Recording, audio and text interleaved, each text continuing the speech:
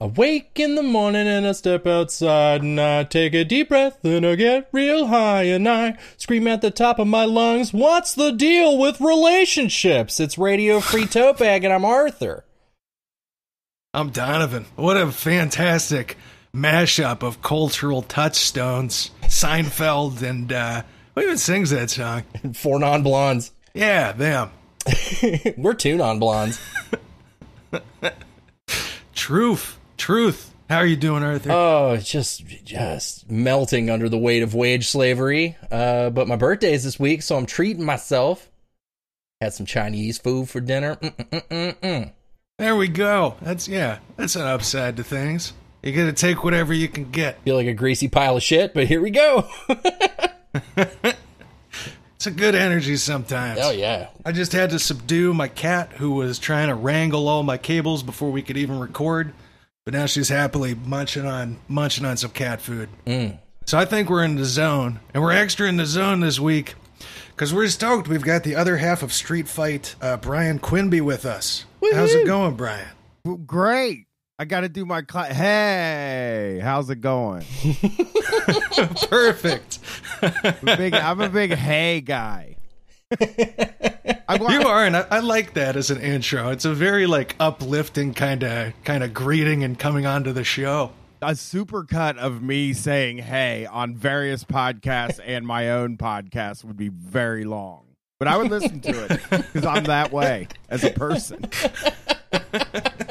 You could make a whole soundboard of that, and you could use, I'm sure there's a different inflection of hey for every situation you could possibly need. Strict no soundboard rule on Street Fight, except I'm lightening up about it a little bit for the call-in show, but no soundboard. We could have a soundboard, but I've been pretty hesitant to add one, It could be useful if you have a caller who's just eating up too much time and you gotta go. You could just hit him with the toilet flush. Be like, you've been flushed.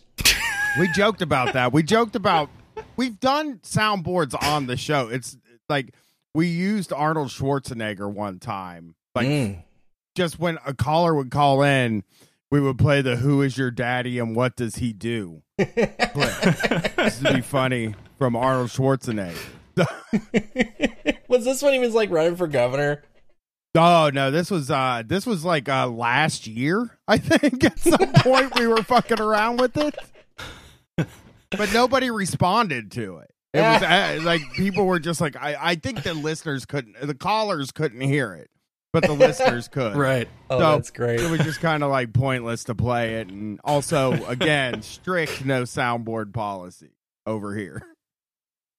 That gets too into shock jock territory. I feel like there's a balance that can be kind of found with those. We throw an air horn when we're telling somebody to dump somebody. Yeah. And, the occasional other thing, but I don't know. There's certain ones. I love the Grub Stakers. I personally love the drops on their show, but they go ham with the soundboards. And I know that half of their listenership is fuck the soundboard, stop it. But I love that stuff. I don't know. I'm just uncultured. We've considered, like I said, Brett wants one, and I considered getting one for Shocktober, but that's before I knew what the tone of the show was going to be. And once I figured out what the tone of Shocktober was going to be, it was this doesn't really need anything else. This is fine just the way it is. It's just a conversation. Let the jocks speak for themselves. Yeah. And plus, if you're playing any extended clips of a shock jock, you're gonna get a sound effect or two. That's true. Yeah, it's gonna be caught in the net. It kind of has to with how much is in there. Yeah, they were the kings of that shit. Well, Brian, like I said, we've had Brett on here. I think most of our listeners know what Street Fight is, but if somebody's just tuning in, do you want to do kind of a brief introduction on just what you do, what Street Fight's about, what Brian's about? I guess it's just a lifestyle show more than anything. People I think call it a leftist podcast, and but me and Brett kind of are both pretty hard leftists, first of all. Yeah. And but like it's not the only thing. We kind of my my description of what I do is that with Street Fight is to try to articulate what life is like really like, especially like under capitalism. When you look at it that way, it's like I think me and Brett are trying to articulate what life in a dying empire, which we didn't know was dying at the beginning, but now I think we both come around on it, you know? But like what it's like to live in that and what it's like to like work and try to, you know, pay your bills and stuff like that. But it's also, you know, our main goal is comedy. We just want to be funny, you know? We shoot for funny, and then the other stuff gets in there. You guys have a good combination of it, too. Because just with how fucking bleak it is as a working person in this country, you know, it is a serious issue that should be addressed, but it's going to be hard to get somebody to listen to a show that is that with, like, no jokes or anything to cut it up. That would be soul-crushing. Right. And I like the kind of balance y'all strike, especially with people calling in. Because I don't know, I listen to a lot of podcasts, and what, like, really got me into you guys was like just stories coming from working people. You know, it was a lot more like kind of examples as opposed to some shows which go a little bit more like just kind of theoretical. And I feel like that's something you can like touch even non-leftists with, because everybody's had, you know, the shitty fucking restaurant job or the boss who's just the biggest piece of garbage in the world. And I think that's like a big jumping off point for a lot of people who aren't on the left, just to kind of show them what it's about, you know, without them just missing with whatever propaganda they got in them. Right. I think when we started, we very consciously said, this is what life is really like. This is what life is really like for a bunch of people. And it feels, I'm trying to think of like, I want to get you the sights and the sounds and what it's like to be one of these people that has to struggle and hustle to get by, that has a boss that's being an asshole to him, that is working 40 to 60 hours a week, but like also barely not getting by, you know? Right. And there's a lot and that's like, there's a lot of themes tied up into that, you know? We talk a lot about drugs. We talk a lot about music and movies and stuff like that, and we talk a lot about patriotism and you know, we're trying to articulate a new version of what we could be, I guess. Yeah. You know, what like the working class could possibly be. I definitely feel that. Like, I'm reminded very much of a quote from Stephen Colbert when he was at Bush's press correspondence dinner, and he said it's like polls only reflect what's happening in reality, and reality has a known liberal bias. Yeah. So like if you expose people to what it's actually like for working class people, I think it's impossible to not be sympathetic to like their needs and the fact that we're being completely fucking abandoned. Yeah, it's also about interrogating why people think. We have conservative relatives. We have Trump people in our family and stuff. We're like two guys from Ohio, you know? And it's like also about trying to explain how they got where they are and what puts them where they're at, you know? Like I feel like with people like that are very close to me, I have an idea, somewhat of an idea how they got there. I watched them do it. You know, I watched the whole thing happen. So when you can explain how they got there, you can start to reverse engineer that and get them out of there, you know? That's a whole big thing too. And not, you know, there's some folks you can write off, like the small business tyrant that you guys describe oftentimes. Like the person is just making a killing, you know, off the backs of people's exploited labor. I'm sure they love this shit, and they're doing mental gymnastics to justify it because shit's great for them. They don't want that to change. But a lot of like the kind of working class right wing folks, like I feel like we definitely should not be writing them off. You know, ultimately they're as much a victim of this stuff as everybody else. Maybe not to the same degree, but they've been, you know, put into this toxic fascist ideology because shit is bad for them too. And that's just the thing they kind of cling to cope with that. Because what the fuck are the Democrats offering them, you know, in terms of like a framework for handling this or even like humanizing them? So I really like that, like just kind of approaching shared humanity with people that, you know, and fairly to an extent, but that just get fully written off as unreachable. Because, you know, I think that gap can be made. You guys talk about that a lot, kind of talking to relatives who are in that zone and using, you know, that kind of relationship that already exists to be able to like bring this subject material to them, and they have to be like, well, you know, it's coming from this person who I care about or know or whatever, rather than just, you know, you can't send a bunch of articles to somebody and expect they're going to be like, well, golly gee, I guess I was a fascist after all. I should probably not do this. You know what I'm saying? I read some Trotsky and it fixed me. Like, that's not going to happen. Yeah, I think it's really also about like trying to expose them to alternative ways of solving issues, or looking at, me and Brett call ourselves anarchists.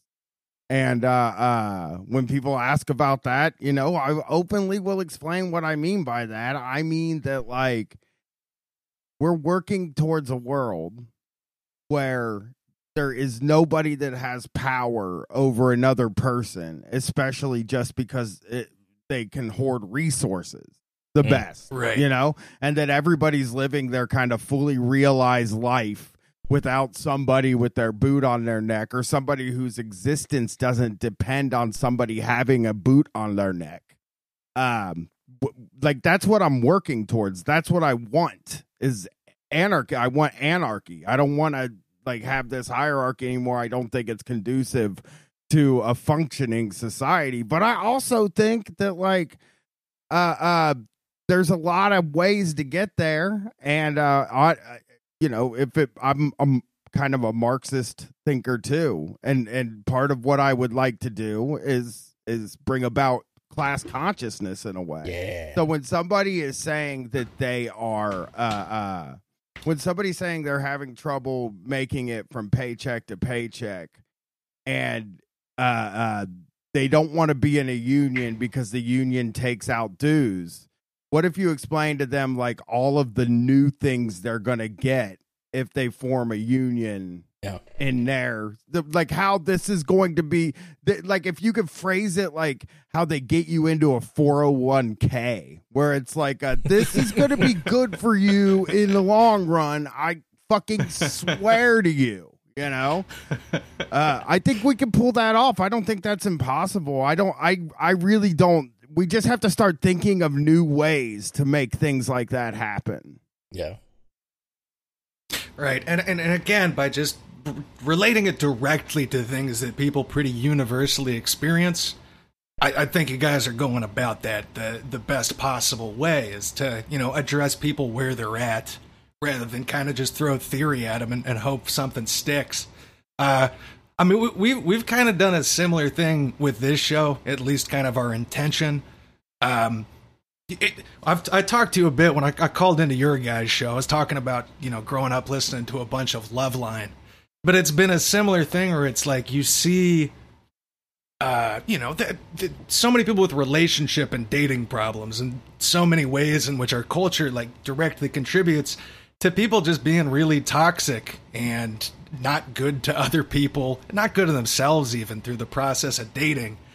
And most of the like speakers on this topic I see on the internet who are male are fucking pickup artist dudes who are trying to sell it as like, hey, this is how you acquire a woman, not like, hey, this is how you know, discover a fulfilling relationship with another fucking human, which I would hope is what people want.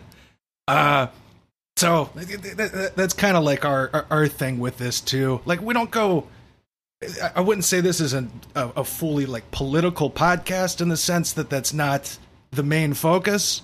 But also, like, politics is in fucking everything. You can't talk about sex and relationship and power dynamics without addressing, you know, the cultural and political structures that contribute to that being real toxic right now.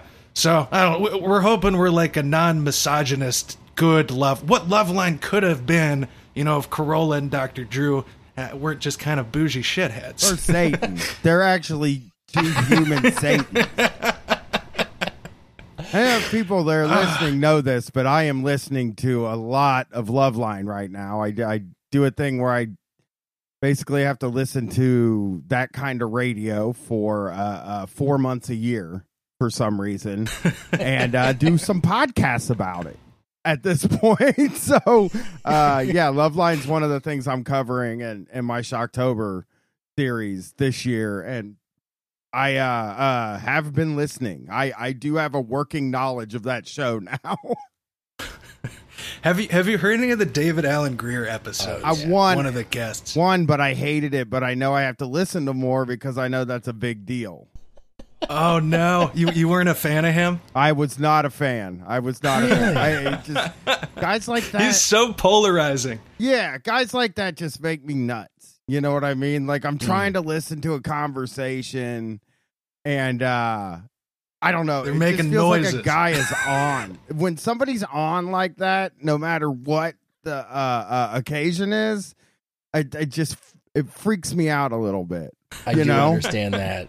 Yeah, if somebody's too activated, it's really difficult to vibe with what they got going on because it's like a fucking dog. You know what I mean? Like you go over to somebody's house and you're sitting on a couch and this fucking animal just will not get out of your goddamn face.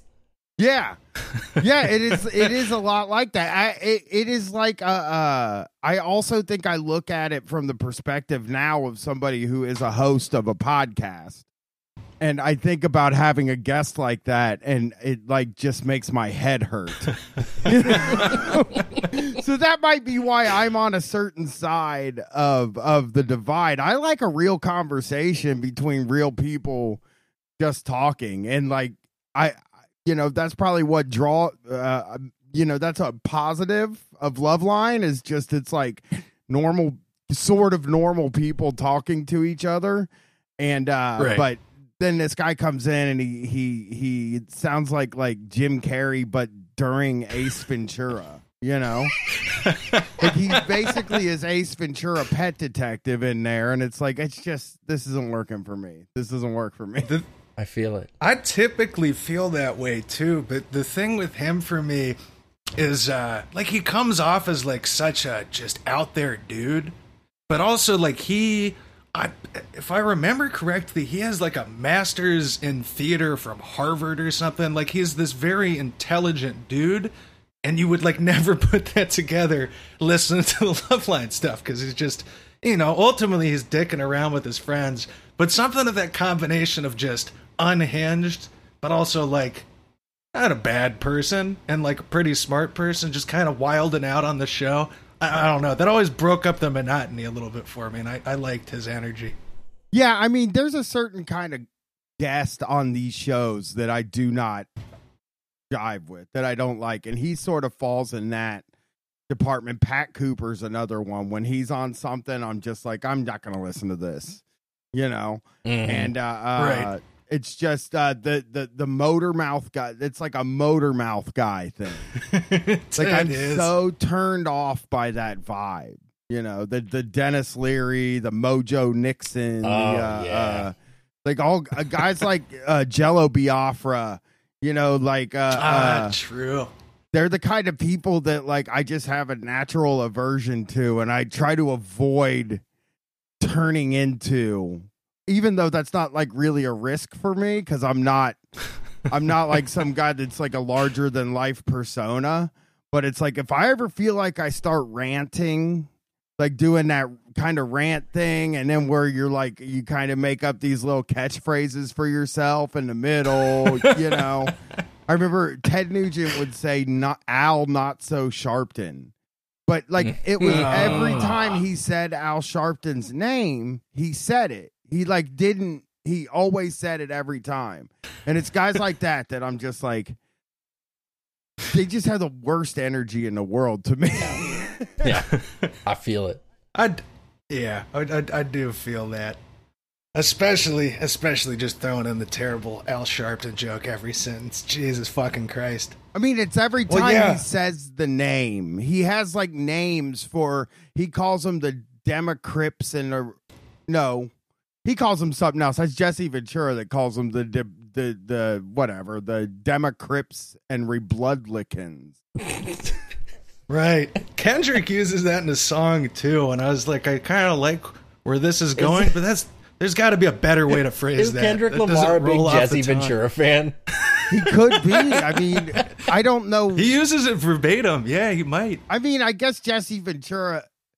See, this is well before Kendrick Lamar was famous, and he wouldn't have probably written that. Right? He could have known about Jesse Ventura's book. I don't see why not. You just really like Predator. It was like, Yeah. Because of follow him and read his politics book that for some reason gets published. Weird fucking times. To return a bit into the realm of the focus of this show. So I like I said, I called into your guys' show a couple weeks ago, asking you to come on because we'd had Brett in the past. I know you were mentioning you've been married for like a long time, so you're like, I don't have too many dating stories. I didn't date But very much. I said on there too. Oh, go ahead. I didn't date very much at all. Really at all. I've been with my wife since I was 19. So, Man. not a big dater. yeah, got it early on. Got it right.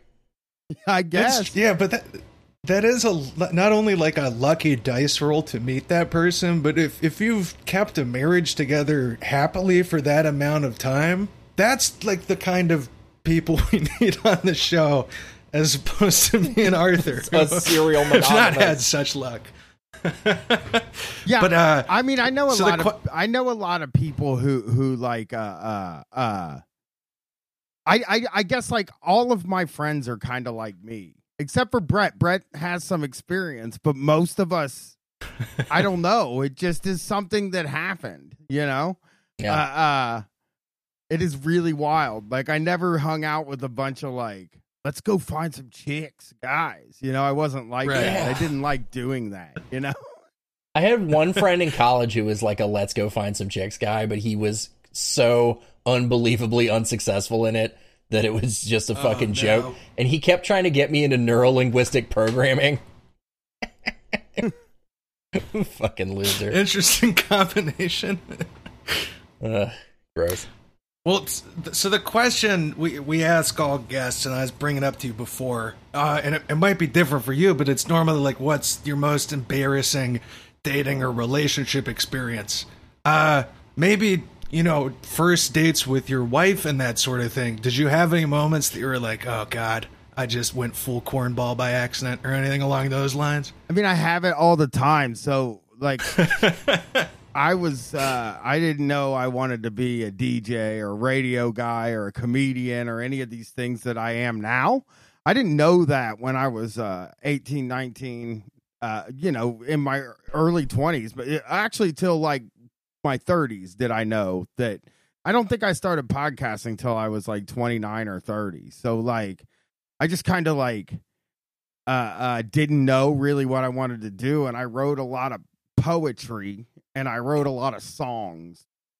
And at the time, I really wanted to be in like a new metal band, like a Limp Bizkit sort of thing. So I wrote a rap for my wife, and she still has it, man. Oh, I don't yeah. ever look my at it. God. I can't look at it, and I never want to look at it. But there is in my house a rap song that my wife owns that I wrote for her back in like 99 or 2000. You know, Oh, fuck yeah. Yes. and it's The like perfect intersection of like a weird era in music and something like that's an extremely sweet thing to do. I just love that the popular music at the time is like Korn and Limp Bizkit and stuff. And so you're like, I guess my love song is gonna be like in the fucking spirit of Limp Bizkit. Yeah. I mean, that's what I was really into. That was like all my favorite. I was really a new metal guy. So it was like, well, I got to write something that I know. And Right. I had always been trying to write songs and like poetry. It's all astoundingly bad. And I don't think I have much of it anymore. But like, I like just didn't really know who I was. And I thought being a comedian or being funny for a living was like nerdy or dorky, and I just didn't want to do it. Because all I pictured was like Seinfeld and shit, you know? Oh, sure. That was what I thought. So like Yeah. I was kind of pushing really hard in a different direction where I was like really trying to be ultra sensitive, but I wasn't really a good person. I wasn't super sensitive. And I was like trying to be emotional and stuff, emotionally open, but not to any people, just write it down on a piece of paper and never show it to anybody. Sort of thing. Extremely open. Yes. Yeah, just open with myself, really. Open with my own feelings. But That's an important thing. I guess I probably would have, if I had got with some motivated people that were in a band that were at all interested in working with me, I guess I could have maybe made some of those into songs. But it's still very embarrassing that, like, how much time you waste in your life trying to figure out what you want to be and what you want to do, you know? I'm currently doing that. It's true. Yeah. Honestly, same to a big extent. I mean, this is the only thing between Arthur and I both got jobs outside of this, but I think our heart's here at this point and what we actually care about. I gotta say though, like, that is embarrassing. I'm not gonna lie. Like, the new metal song for your wife, but that is also like one that's extremely sweet and heartfelt. Because that's like what you were into. You were truly showing yourself with that. I don't know, man. I think that's adorable. Yeah, I like love that. Yeah, we should get rid of it, though. I wish you would burn it or something. It's really weird to have it. You can't. You know? I have a really man. I have a really weird picture of her from when she was like a teen and like was wearing a stupid hat, and just, it's like the worst picture anybody's ever taken in the world. And she gave that to me as a gift, and she has that rap from me. So we're you know, You got to this even out. sense of humor thing. Yeah, we're evened out. I have a very funny picture of her that really makes me laugh. It's like the what's the word? Gift of it's the like Magi. two countries with it's like two countries with nukes. You both Oh, yeah. you both have these powerful pieces of embarrassing history, but you're kept at equilibrium because you're both equilibrium. I don't know how I just said that. Because you're both hanging on to the to those. the She can't get fail-safe. rid of it because then you got that picture and you could just skyrate that thing into the air. You got to keep that balance. Mutually assured destruction. That's what I was looking for. Yep, And you that's what reach it is. detente. I mean, it's also just like we make fun of, if we're making fun of each other, it's like, if we really want to go deep, you know. You pull out the start reaching for the picture. Don't make me do it. Like you get, like you're in an argument and she just like says a line from it and fucking strikes you right in the heart. I mean, the funny thing is like, I don't remember a single word of it now, but what I have in my mind is also super embarrassing. So it's like, it was like, I just was attempting to do something between Fred Durst and Tupac Shakur. Like, that was like what I was shooting for, lyrics wise. Oh, that's and like, fucking dope. that's how I pictured myself singing it. So Right. I love that. That rules, man. That's one of the best answers we have that we've heard. That's just I don't know. All around, I just love that. Well, we got some more questions from listeners in our question box. We got a couple Reddit questions. Brian, would you mind using your stable marriage and songwriting experience to help us help these people? sure. I mean, I can try. I'm very bad at advice. But let's go for it. All right, we'll give it a shot here. Well, we're going into the question box first. Asking all them questions. And if you're out there listening, if you're listening for the first time, you can send us questions anonymously for the show. We'll read them, answer them, try to help you out. You can find a link to the question box in our Instagram, instagram.com/radiofreetotebag. You can also find it on our website, radiofreetotebag.podiant.co. Don't have to make an account, just type it in, send it. This week, we got 3 or 4 in here, and I'm gonna do. Let's see. I'll do it. We'll do a warm up on the shorter, lower key one. So here it goes. How do you feel about sucking toes. Me personally? Yeah, I Yeah, guess so. I We'll have to guess. round table it. Thank you, listener. Kind of gross. I don't love it. But if you like doing it, enjoy that gross. I mean, I think it's gross, but you can enjoy it. I don't care. Yeah, that's pretty much it. Our fucking good friend of the show, Zisty, posted something in our group chat of this guy like sitting in the front seat of his truck, just fully deep throating this girl's foot. And it was one of the most horrifying it's like things an I've old seen. married couple. Yeah. They look about both 60. They're in a big truck. And he's and just eating probably her foot like a sticker on the burrito. I thought it was a burrito. I'm the same way. I just find it kind of like, even if you washed the feet, then I just kind of feel like that's a lot of trouble to go to put a foot in my mouth. I don't particularly want that. There's a whole disease But called foot and mouth disease. Yeah, it's right there in the name. It's risky stuff. Yeah. But I'm saying what's strange to me is I feel like it's also like the most common fetish, at least in like media. That's true. Like so and so's got a foot fetish. Like I feel like I learned about what a foot fetish was before I knew what a fetish was in general. Yeah, same. You know, and it's weird that it's so common because talk pretty openly about this stuff with people. I've never had a partner who asked me to suck their toes. You know, I don't know any friends who openly, are all about the feet. So it's strange. You see it so often, but like, where are these people? Where are the foot people? It's like the guy on guys that work at CNN are a lot of them. They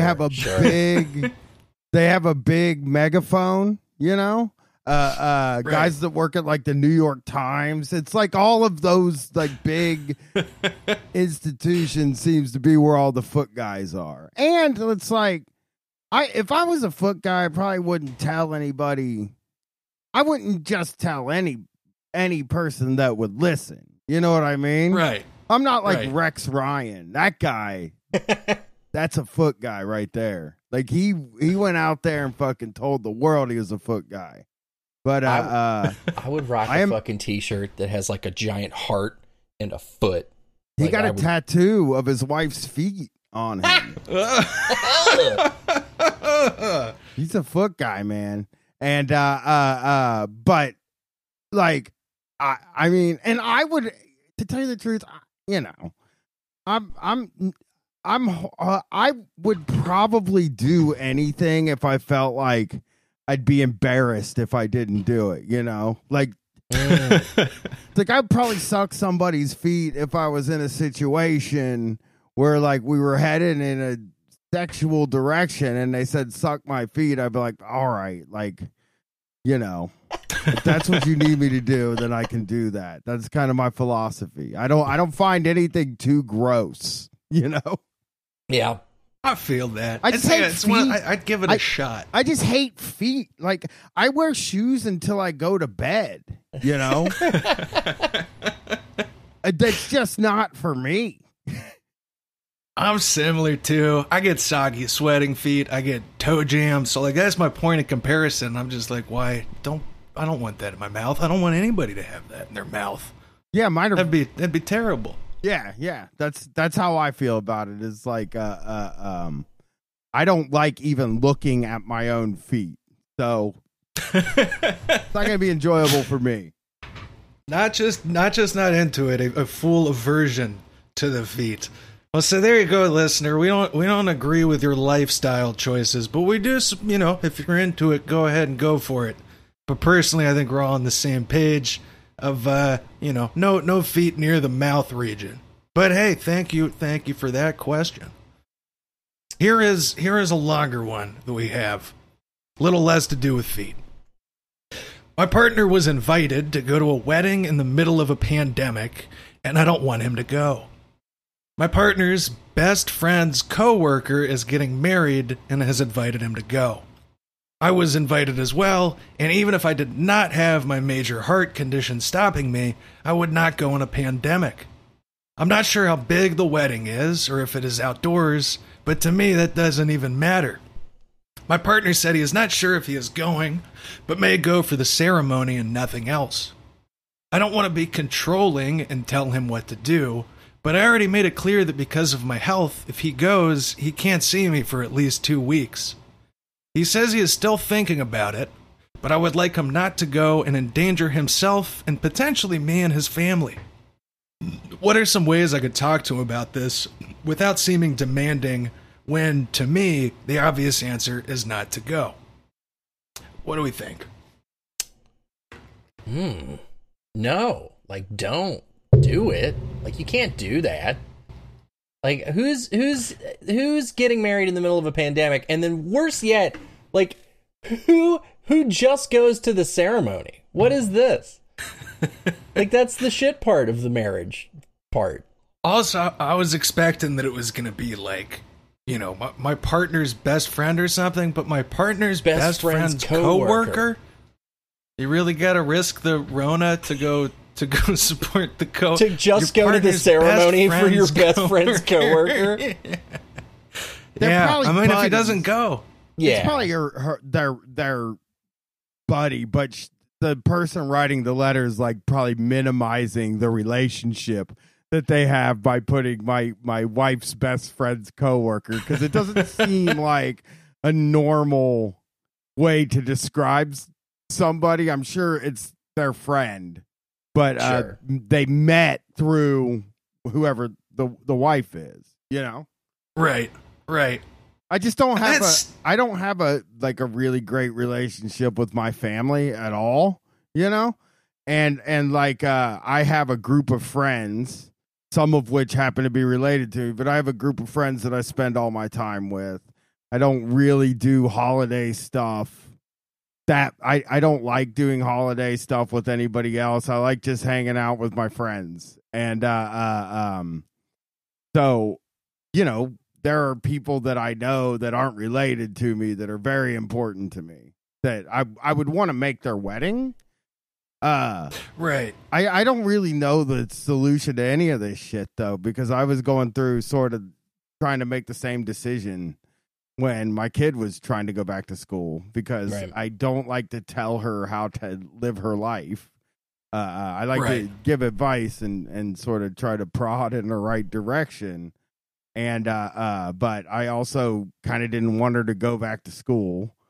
And there was a choice at the beginning, but then they took the choice away, and she's doing online school now. So, you know, I ended up not having to make the decision, but that was like a super tough decision for me too, which that would make answering if I was going to go to a wedding, like that would feel, I don't know. I mean, I would just say, no, I'm not going. And when they ask why, I'd be like, you know, what's going on? You know what I mean? You know what's going Why on. are you not coming to my wedding? I don't know. You follow the news. And then if that's not good with them, then, you know, I don't really, you can cross that bridge when you get to it, but like, I do understand the impulse to want to go to a thing that is, you know, probably somebody you care about, I guess.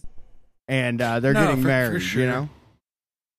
I feel that, and with friends in a lot of cases being as important as family, I've got kind of that mentality too. Same. And people I'm really close with who, like, I totally would, you know, feel that obligation to go support them. And I also get what you're saying, and what their concern is, that they don't want to just flat out tell their partner here, Don't go you know, to this you wedding. can't go to this. But I also think, in the context of this, like, this is a serious fucking deal, you know? It's a fucking pandemic. I think if you would phrase a question like this to somebody even a year ago, they'd be like, well, I probably wouldn't go do things in a pandemic. But I feel like we're kind of in this situation where, like, we're trying to look for glimmers of hopes or normalcy. And so maybe the partner here, that's part of the reason, too, is it's like, you just want to be doing something good, like positive, like a wedding and stuff like that, because we're in such a fucking terrible state of things, and I understand that impulse. But that being said, you're the partner here. You've got a health condition which could put you further at risk. You've expressed, you know, you don't want to do this, and he's still saying he's still kind of thinking about it. Yeah, like, I'll go stay in a hotel room for 2 weeks while, you know, after the wedding. Like, you know, it's Right. strange. That's a big trade-off to not be able to see your partner. And so, like I said, while I understand the impulse to not want to just kind of lay down the law, I would just very clearly stress like how this affects you and be like, look, this is serious. I'm extra worried because I'm more susceptible to this, and I don't want to not see you for 2 weeks because I love you. My problem here is with the people throwing the wedding in the midst of the pandemic and not, that's true. and sort of like taking a real cavalier attitudes to it and not like crafting the wedding in such a way that it would be responsible. Like, for example, you could have the ceremony now and, just maybe have immediate family come to the ceremony. And then maybe next year, that's when you do the wedding reception. Right. Is what they should be and doing. I think people would be understanding of that too, because that's how like most places are doing things. Yeah. So I agree it's a little shitty of them to keep pushing with it. But again, like I do get it because, I've never been engaged, but I imagine if I had planned up ahead for this wedding date and then all of a sudden you got to shut down everything, because of this fucking crazy flu. Like I get how you might, and you're already stressed, from being quarantined and stuff. I get how they could kind of be like, oh, well, it'll be fine. We'll do it. Like cases are low or something, but you shouldn't be doing this. I agree. Yeah, people just sit with their bubbles. Like, I mean, I sort of am of the mind now that outside stuff is just something that we can't really avoid, and that it's fine, I think, to do if you're doing it right, if you're distancing and all that stuff. And sure. If this whole thing is happening outside and everybody's staying with their sort of pod, I or whatever they call it, I don't know. We were calling it a bubble at one point, and it's just like the people that you're spending your time with now. Right. I think that that's like not the worst thing in the world, because we really can't. I don't want to think about what a world is like if we're not like socializing in person for over a year. That really makes me very nervous to think about, because I don't know. My mental health is not holding up well, and I have friends and I do a podcast and we hang out and stuff, but like not being able to go to restaurants or bars or do my job. I can't perform live, Right. I haven't been able to perform live since February, and there's no end in sight to when I will be able to, Yeah. And right. It's just like if the government would have fucking handled this right, we'd be out of it already. Mm-hmm. And also, if they would just take the time to do it right at any point, we would be out of it in like 2 months, Nope.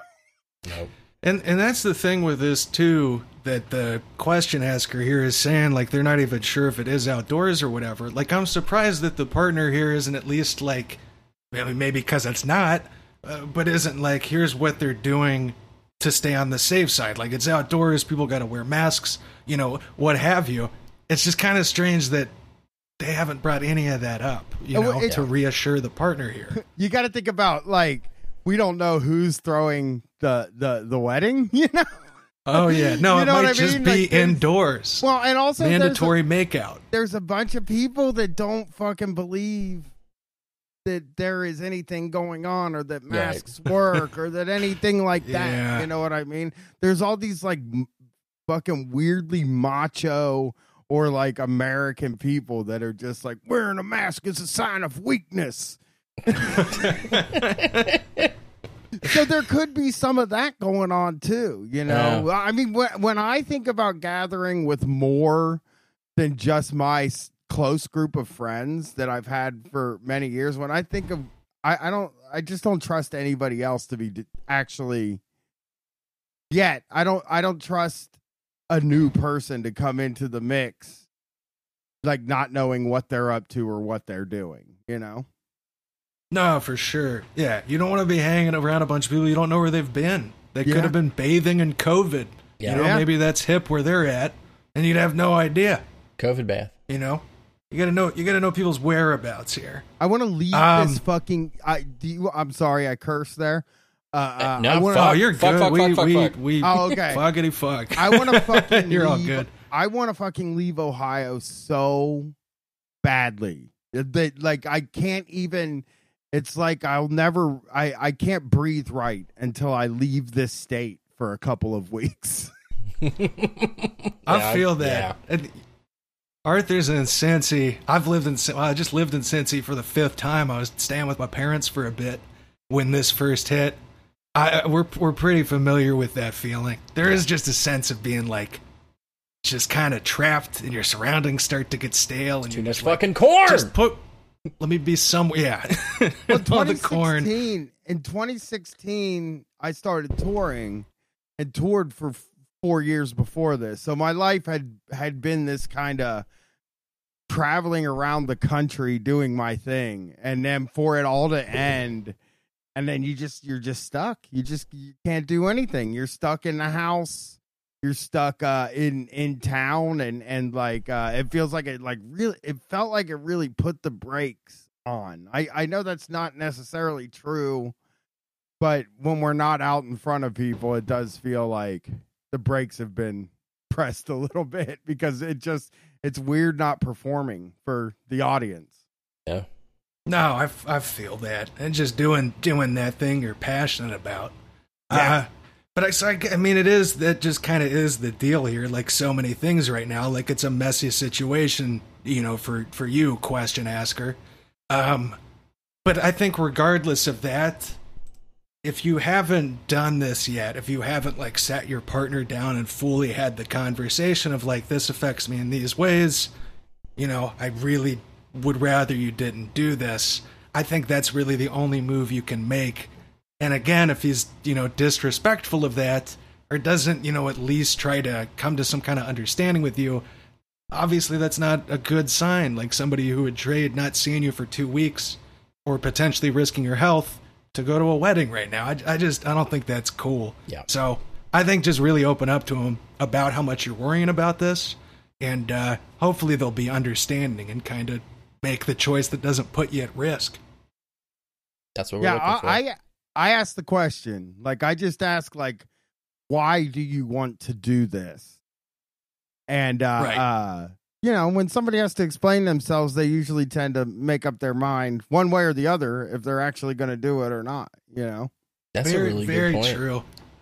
Yeah, make him examine his thought processes here.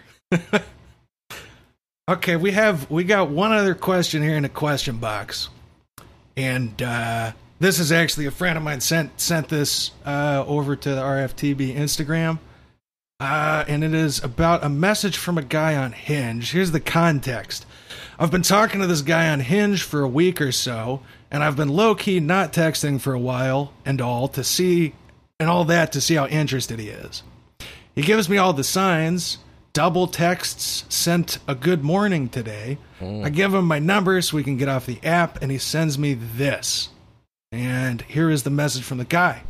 Well, before we move from here, I have to say I'm looking more so for friends. I'm actually in a poly relationship. And so she asks, why choose a dating site to look for friends, though? And this fella says, well, there's not a lot of socializing going on right now, plus there's always the chance of finding more than just friends, shrugging emoji. But I enjoy talking and flirting with people and getting the chance to meet them and such.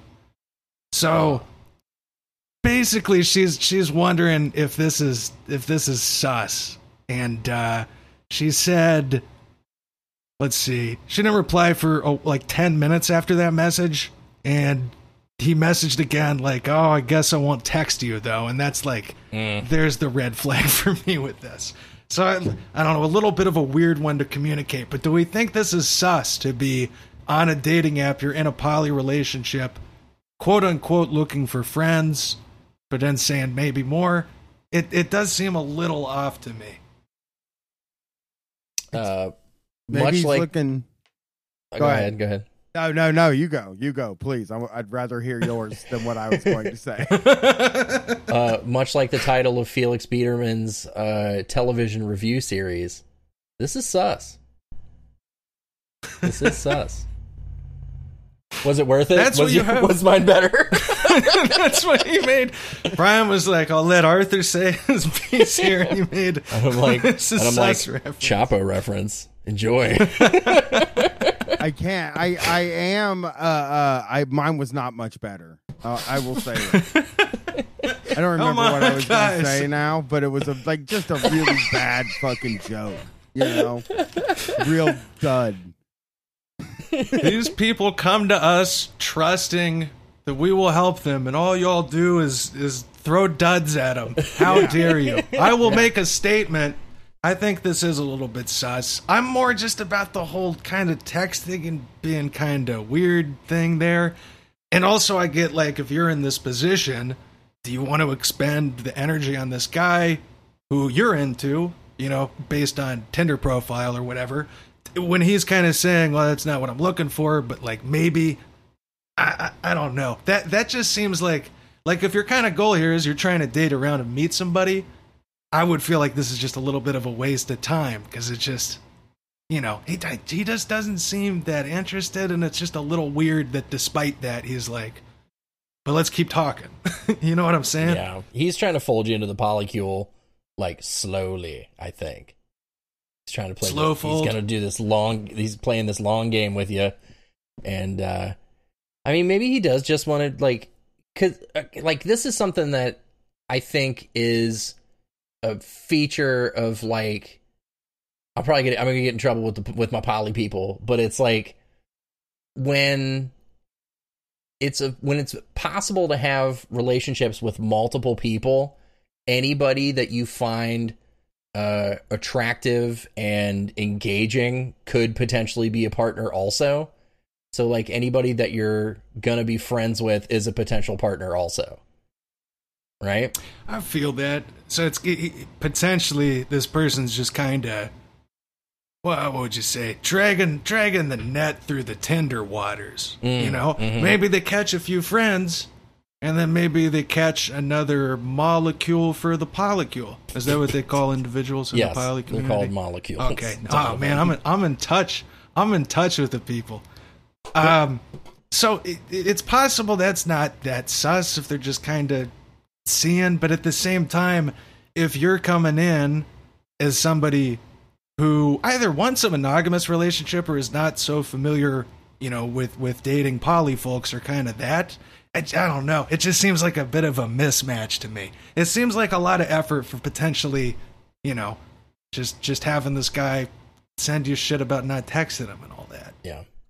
Yeah, I wonder if there were other, like, if the off-subject conversation, if maybe there was a conversation going on and off-subject, he's kind of a charming guy. You know, or there's something, like, I could see somebody being like, he's charming dude, you know, I just want to be around him. You know? Yeah. I mean, I do feel that. There are a lot of people who like, I don't know, like, you could see him being, like, afraid to just go out to bars. Maybe he's not good at approaching people and stuff like that. You fucking have a profile and people contact you. That seems, to me, like maybe a dude that's a little bit shy. And, I don't know. He just seems like he doesn't, I don't know. I don't know how old anybody is in this story. That's the problem. That too. I don't on this one either. I think mid-20s. I think that is another possibility, though. I got the big anxiety, too. And sometimes, you know, if you're into somebody, it can be, you just don't navigate it necessarily the best way, and it's not from, like, a place of trying to be shitty. It's just like you're anxious and you're not quite thinking straight. So, I mean, that could be part of it, too. And so in that case, like, if in general the guy's charming and all that, if you're enjoying the conversation here and you're okay with it potentially not turning into anything, or, you know, potentially getting involved in a poly relationship, that's all good. But again, if you're not looking for kind of that specifically, you know, maybe don't invest the time on this fella. Yeah. Perfect. That's what I mean. I'm like trying to think of a reason why somebody would keep going in that conversation. And that was all I could think of. Like, if this person's really charming, I mean, you know, people like to be around charismatic people, you know? That's true. He sounds like a regular Donovan, you know? I understand this well because I'm both incredibly charming and charismatic. And so I get it. Like, I would want to talk to me all the time. Okay. Too funny. Arthur, do you... So that's all the question box. We appreciate you sending these in. Arthur, do you feel like doing one more Reddit question? Brian, are you good on time? Yeah. I'm what else Hell I yeah. got to do? I don't have to record another podcast till Wednesday, and this is my job. Well, hell yeah. We appreciate it. I mean, I got an anxiety attack scheduled for about 11:30, but I'm good till then. So Arthur, what do we got on here next? Up next, this takes us to the Our Relationships board from Reddit.com. It goes like this. Fuck. My brother has a framed picture of his ex-girlfriend in his office, but they broke up 5 years ago. Oh, no. I, 32F, was over at my brother's 40M house for some drinks a few days ago. He went upstairs to go to the bathroom and show me a new snowboarding helmet he bought. While I was downstairs, I noticed his office door was slightly open. Now, my brother is super protective of his room, and I've never seen it. I know I shouldn't have done this, but I went inside. This is where it gets weird. Nothing was out of the ordinary, but next to his laptop was a picture of his ex-girlfriend, 26F, and who I assume was her daughter in her arms. It was a clearly printed picture from the internet. They only dated for a year, but she was the only woman he's ever lived with. I noticed there was lip residue over his ex's face, and I got really freaked out. Like, I felt like I was in a horror movie. Just thinking about it makes me uncomfortable. Should I address this, or is it not my business? My brother has a girlfriend he's been with for 2.5 years. TLDR, my BF has a picture of his ex in his office. This was posted by Conference-Past. Speaking of things that are sus, Incredibly. this. This. Yeah, I mean, that's... I ahead. could see, like, I try to be as, like, open-minded about this stuff as possible, even though, like, you know, I have very little practical knowledge of it, but, like, I mean, I could see somebody really falling in love with a person and having their picture displayed wherever. You said in his office. Right. Mm-hmm. And I mean, the kissing stuff is silly. I don't even know if that's true. Yeah. And We're always a little skeptical of those details. Yeah, I would say probably, I mean, if you have, if it really is, I'm only taking this as like he has a picture of this person in the house. That would drive me fucking crazy if I was married to him. But if my sister was doing that, I'd be like, whatever. I mean, like, kiss the picture. I don't give a shit. You know, have your time, you know? Yeah. Yeah. I don't think there's anything that this person needs to do. Like, you discovered a potentially unhealthy thing in your brother's life, but it's his life, and it's his office, and it's his framed picture of his ex-girlfriend from 5 years ago. So he's got to navigate that by himself. It doesn't really have much to do with you as his sister. God, I got dumped when I was 18 before by somebody that, you know, before my wife. I got dumped, and I took it so bad. Like, so fucking bad. And just walked around, you know, alternating between crying and pissed off. And it was just like I should have checked into, like, a hospital or something. It was 3 months. It was a 3-month fucking relationship, you know? Yeah. And, but man, there was a good year and a half after that before I ended up with my wife, where it was like, I was just like, I gotta get her back. You know what I mean? 5 years is a long fucking time for that. But there is, like, it wasn't like I was actively pursuing this person that wasn't interested in me. It was just sort of stuff like, what can I do to run across her, maybe, or like be at the same party or same club or something like that. And then we spark up a conversation, and then boom, it's all back to the good times. you know? Yeah. Like I Right. just spent time thinking about that over like and probably like I said, probably like a year and a half, and like it seemed like inconceivable that there was another person out there for me, and like I could see falling into the like I have a picture of this person because they're very important to me, and I care about her.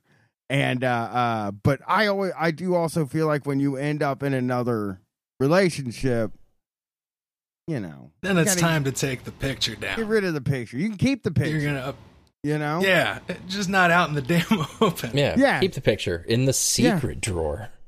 Yeah, because I feel this, especially earlier on in relationships. Like I had my first big breakup was after dating somebody for 2.5 years. I was right out of college, and I had like a box that I kept a bunch of like mementos and shit related to the relationship, as well as other stuff. But I had a lot of stuff from that period of time, and I ended this, and it probably took me 2 years to throw that box away.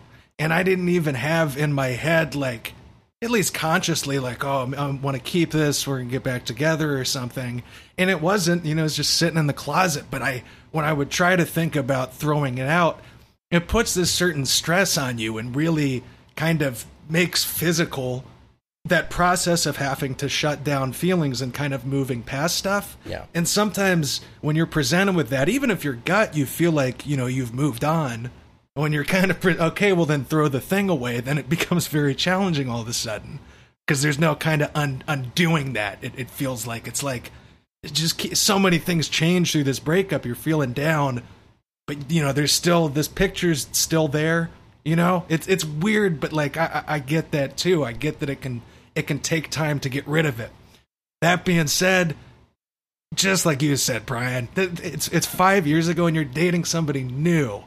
And unless this is one of those people with a big house and they have an office they never really use, and it's just been kind of laying there, it's weird. He's sitting at the computer playing Destiny 2, looks over, there she is. The little tear drops down the corner of the face. He's got to be getting like a dopamine hit off of looking at this, you know what I mean? Like he's got to have some level of like addiction to the feeling of remembering what it was like to be with.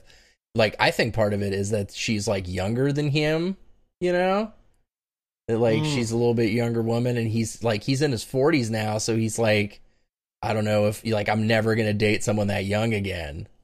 Like, I think that's part of it. That gets into some questionable territory. I mean, if this people is think 5 years ago, he would have been 35 and she was 21. If it's aged up, he could have been 35 and she was 26. Like, is it the ex-girlfriend yeah, okay, photo so is if the 26. picture is still... Man, stupid time. I don't fucking get it. It's the But I'm worst. just saying, that's gonna be a decent sized 9 years at the minimum, like 15 at the maximum age gap there. And talked about this before. That's not always the case, but sometimes, especially with an older guy with a younger partner, there's kind of sometimes I think that's a sign of a little bit of like emotional immaturity. And I feel like that would give evidence for this too, that like he just can't quite finish processing these emotions over the breakup, and so he can't just throw the picture away because he's not ready to deal with it. He might be oh, sorry. I say he's got to go he's ahead. got it. I was gonna say he might be a Glory Days guy. One of those like real like Al Bundy types. Like I've seen people like that.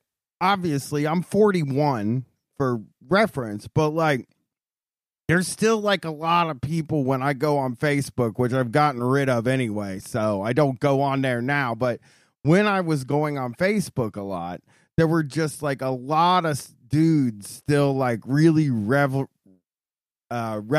in what they did in high school, like over 20 years after it, and there's just a certain type of dude that is like I call him a Glory Days dude, where it's like he just sits around and he just thinks about that Bruce Springsteen song, That's a possible angle too. You know, it's like the skeezy, or not even skeezy sometimes in how it's framed, but like the 80s movie, like, oh, this guy fucks. He's got the drawer full of all like the panties of like girls he's hooked up with.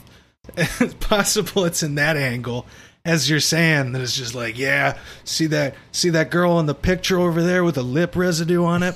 I was hooking up with that girl a few years back. What does lip residue look like exactly? Yeah, I'm skeptical of that. Probably saw some dust on there and was like, he's making out with the picture. Yeah, this seems like a real, that seems like something where they were like trying to give you like a little bit of sensationalism with it. And I don't have a problem with that. I'm a wrestling fan, so you gotta have the kayfabe. You're punching it up. Yeah, throw a little extra in for me. I love it. Yeah, I just don't know. I like... he might just be a guy that's like, that's the last time he was vital. That's the last time he felt like he was living the life that he wanted to live, Because a lot of people, when they get out of high school, they stop kind of living the life that they want to live. And, you either become a person who just takes a wild leap and it is somehow set up in a way where you don't have to kind of conform to the everyday job life, But most people are on the other side of that. A lot of people go to a job every day, and if they hate the job, obviously, I think they just think about, oh fuck, man, back when I was in high school, I was really popular. All the girls really liked me. I was like good at something. I don't fucking know what they were like, playing basketball or I was, the best at playing piano in the jazz band or whatever. And then like all of a sudden, your life is rolling away and you've spent 30 years sitting around and just thinking about how everything was great at this one time in your life, instead of trying to figure out how to bring that energy to your life every day. Right. And you will hold on to things from that time. You'll still dress kind of the same way that you did back then, Cargo shorts, graphic tees.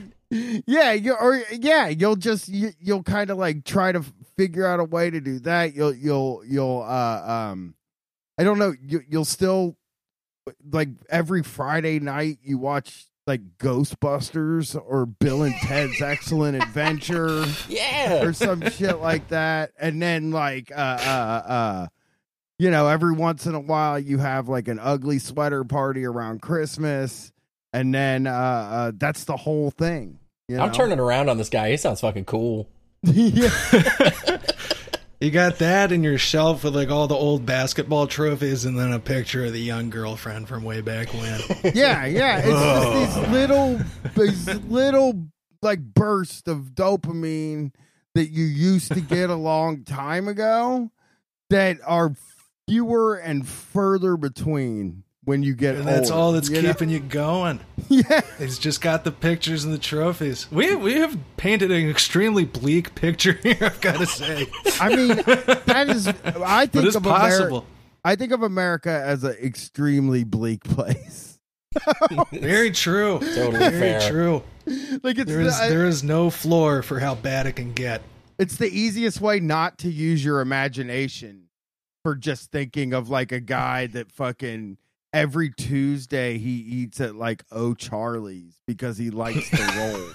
They got like a fucking wing special, so he's down there on Tuesday. Yeah.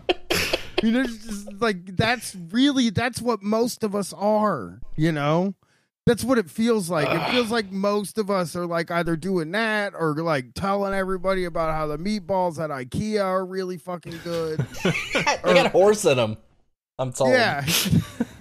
Yeah. Horse meat. You ever had the meatballs there, or how much the hot dogs are at Costco or something? Like, it's just like, that's what most people are into, I think. And I'm like in the minority for being into what I'm into. No, I feel that. That's real fucking American culture right there. The hot dog prices and all that. Well, so yeah, I mean, I could definitely see this guy just kind of falling into that, hole of just kind of trying to long for the better days in your past to like get you through how shitty you're feeling at the moment. And something like that, like that's somebody who needs help, I think. I don't know how close you are to your brother here. If you guys are on a close enough level that you could maybe talk to him in a way that he might be open about this, and just maybe not even point this out specifically, but kind of check on how he's doing in general. Maybe you could help in some regard in that way. But if this is something, he doesn't want to talk about, or you don't have that kind of relationship, then yeah, you kind of just gotta leave it and live your life knowing this creepy picture's in his office. Check back in 5 years, see if it's still there. Yeah. It'd be incredible. If it was still there, I would say he's legally married to this person. They're common law married. If you print out a picture of somebody from the internet and kiss it every night for 10 years, they become your spouse. Yeah, good policy. That probably is the law, actually. That's good. That's very good. If it's not, it should be. That the Dems should adopt that as part of their fucking platform. Yeah, that's the new main issue. Common law marriage to by way of photograph on shelf for a decade. Yeah. I would start looking like across the country for like families that have like you should let me know if he travels every 2 weeks for his job, because I think he might have another family in another part of the country. They mentioned that the ex has a daughter in her arms in the picture too. Wow. That's very possible. That's very possible. Wow. This guy could be one of those 2 family dudes, like Don Draper or whatever, What the listen up, conference past. You got to hire a private investigator. You got to make sure this guy's not running 2, maybe even 3 families in the tri-state area. Yeah. Investigate. I can't believe dudes did that. And I mean, I'm sure it still happens all the time now, but like dudes used to like really do that too. Yeah. Back before telecom. That seems like a crazy amount of effort too. Yeah. Like, how do you find a time to do family shit twice? Yeah. I'm going out to Omaha. I can't be here for the 4th of July because I have a big client meeting in Cedar Rapids. Meanwhile, you're like in like Arkansas at your other family's house, like living basically the other family life, whatever that is. The web you of got 2 separate lies. family group chats. You got to make sure not to like reference a meme that you sent in one and the other one, you'll be discovered. Yeah, it's a web of fucking lies, this guy. I would check into that too, maybe. That possibility. I think we gave you a lot to chew on, question asker. I just say you consider these theories carefully and try to put together the truth of this spooky ass situation. But good times with that. That was an interesting one. Well, Brian, we're coming up on the end here. We have helped all of the people who need help, and we've appreciated your help helping them. You were saying you weren't going to give too good of advice and stuff, but I think you were very good. I mean, I just made 3 different horrible profiles of a man just based on a letter somebody else wrote about him. But it feels good to help people. I'll take that credit. Fantastic. And we certainly helped this person big time. I got to let our listeners know that our intro song is the song Hanging On by the band Knower, and you can find their music at knowermusic.bandcamp.com.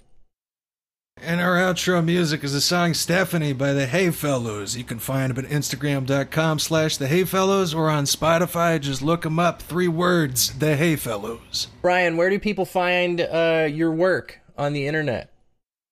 StreetFightRadio.com. And there is that has all the information. I'm currently locked out of my Twitter.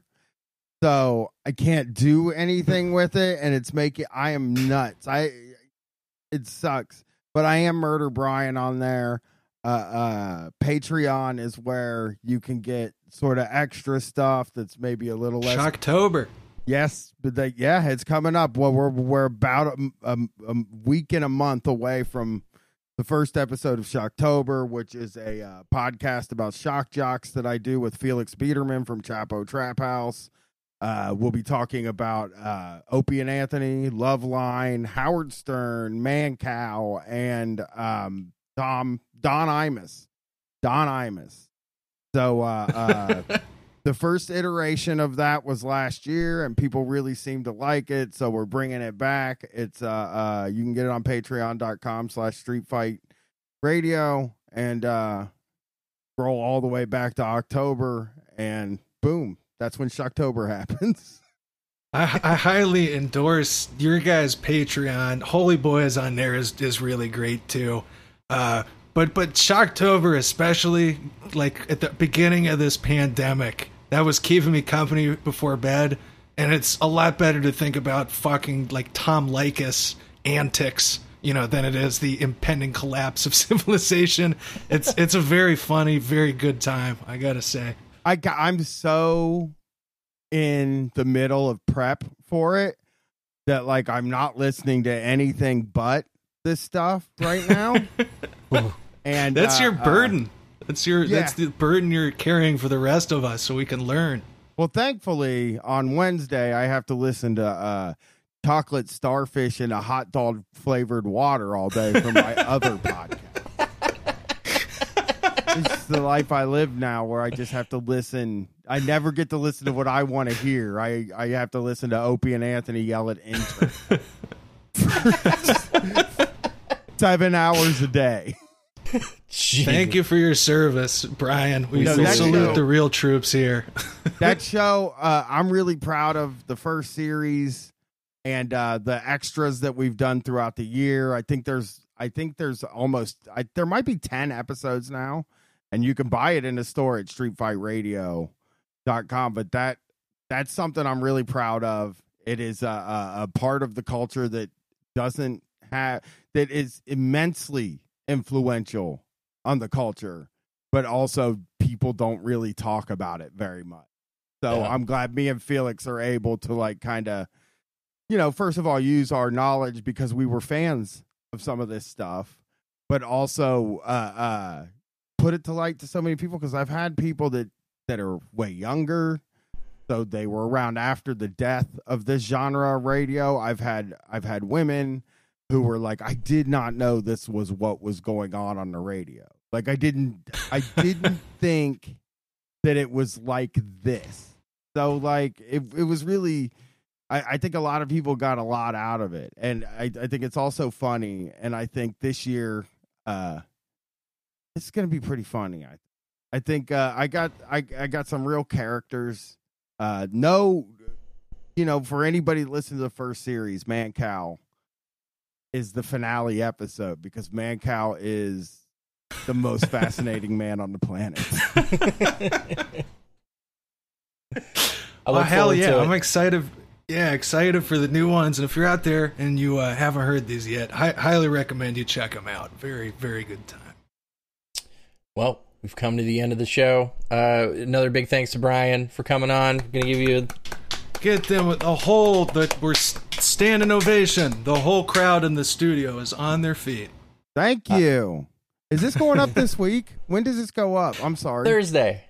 Yeah. Hey, tomorrow, Friday night, the whatever the date is, the 30th or the 28th, right? Is Friday night. Yes. LittleFieldNYC.com. We're doing a benefit for the bar that first booked us in New York. It's called Street Fight 3000 AD. And we're going to plan the future with the world's most low-tech and shitty PowerPoint presentation. And you're going to be able to control it. So come and watch it. It's going to be really fun. Oh, I'm into that. Fuck, I'm going to watch that. We got plans for Friday now. Well, thank you again, Brian. It's been awesome talking to you. Hey, thank you. I'm gonna wind it up. This is how I end every episode. I'm just gonna lean in real close to this microphone and say I love you. Thanks. Bye. Mwah. That's it. That's the show.